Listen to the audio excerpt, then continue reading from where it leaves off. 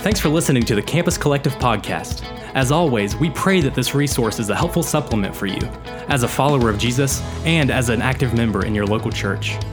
We love God's design for His church, and we believe that this resource could never substitute the incredible things that come from active involvement with a community of believers.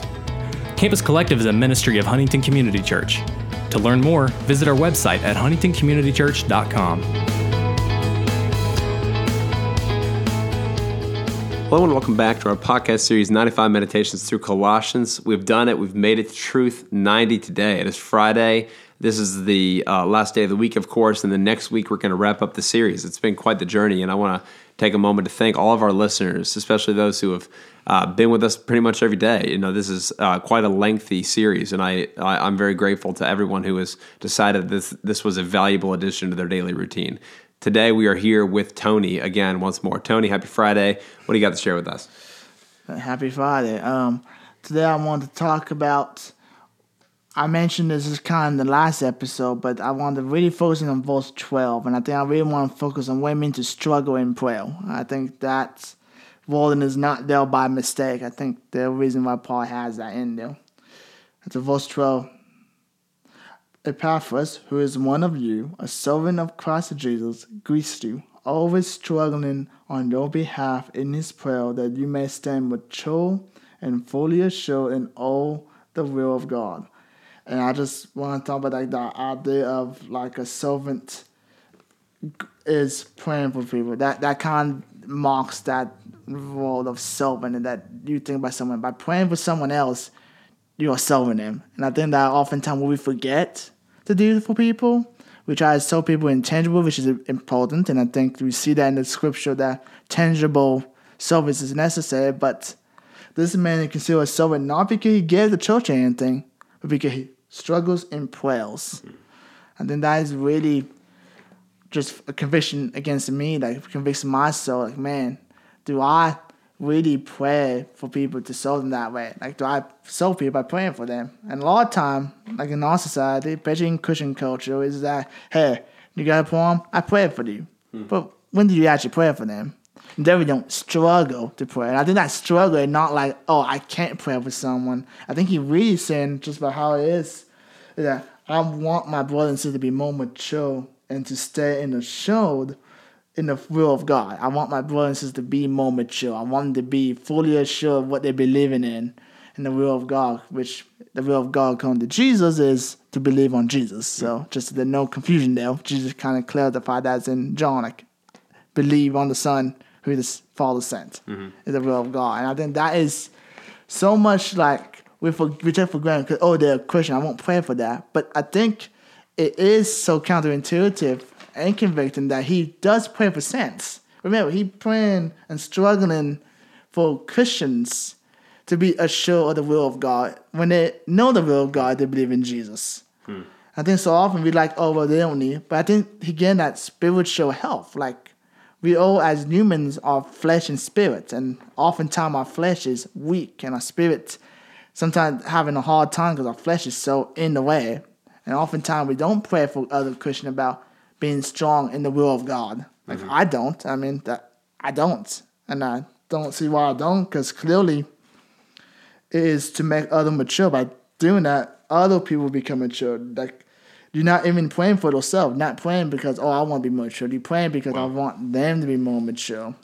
Yeah, you know, it's really beautiful what you've just pointed out. But Paul does not commend Epaphras for saying he is always struggling, or the CSB puts it, wrestling in his prayers for his own sake, that he might stand fully mature. And that's admirable, even that, in a sense, right? Like, we all, I would imagine, can say that in some sense, many of us wrestle in our prayers that we may stand more mature in Christ. We want that for ourselves.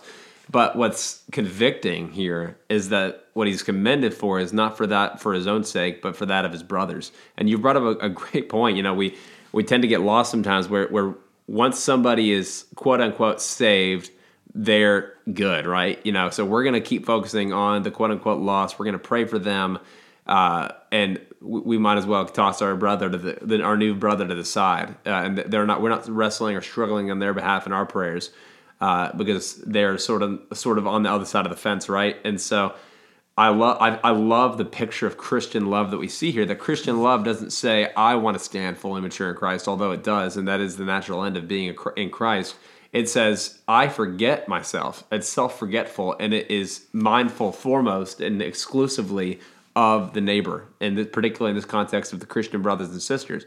And, obviously we can't have a universal affection, if you will, for everybody who's a Christian in the world. We don't know them. We can't sort of build those affections. But Epaphras, he says, is one of your own. He is one of the members of the church in Colossae, I should say. And so we ought to sort of try to garner this sort of affection for those we actually fellowship with on Sunday and throughout our week, that we not only care for them and greet them with familiarity, but we love them so much or so truly that we wrestle in our prayers on their behalf, not that they might know Christ, they already know Christ, but that they might know Christ more fully, that they might stand more mature. This is the end goal of Christian ministry, that Christians might not only know Christ, but stand more mature before Christ on the day. Yeah, I think it comes back to just having a servant heart, and I think, the emphasis on just being willing to put someone else before you requires supernatural power. I mean, I think it requires to pray, obviously for ourselves to be that way, but it also concerns pray that we actually love people. Like we say we do. I mean, every Christian would say, "Oh, I love people," but we don't struggle for their behalf. We don't. I mean, I don't. Yeah. I would say I love people, and I would say I love people in my church even. I mean, but do I struggle in my prayer for them? The answer is honestly no, and that convicting, that hard is for myself to say, man, we ain't doing that. But I think the cool thing about the gospel is never a guilty or condemning conviction. Conviction is always a good thing to spur us to new change, to spur us to a better way or more full experience of Christianity, and never to make us feel guilty that we're not like Epaphras. This is not why Epaphras is mentioned here, for me to feel bad that I'm not Epaphras, but rather to show me an example of what I need to model my life after. It is service to and prayer to my brother and my sister. Absolutely. I think that's about as deep as we need to go. I'm equally, or I'm as convicted as you are in this regard. I'll confess, oftentimes I struggle even to have this type of struggle for even those closest to me, whether that's my wife, my daughter. I obviously pray for these people, but I would love to be able to say confidently that as Epaphras struggled for his people, so I struggle for mine. And I'll say that's not often or hardly ever the case for my prayer life. And I want that to be the case. And I want that to be the case for each of us listening into the podcast today.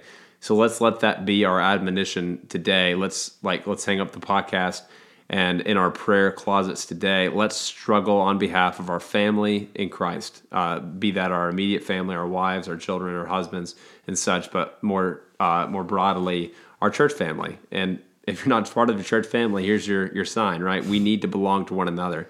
I'd invite you to join us at Huntington Community Church if you're in the area. We meet currently on Sundays at 10 a.m. Love to see you there. Let's pray for each other. Thank you for joining this week, and we'll see you next week in our series 95 Meditations through Colossians.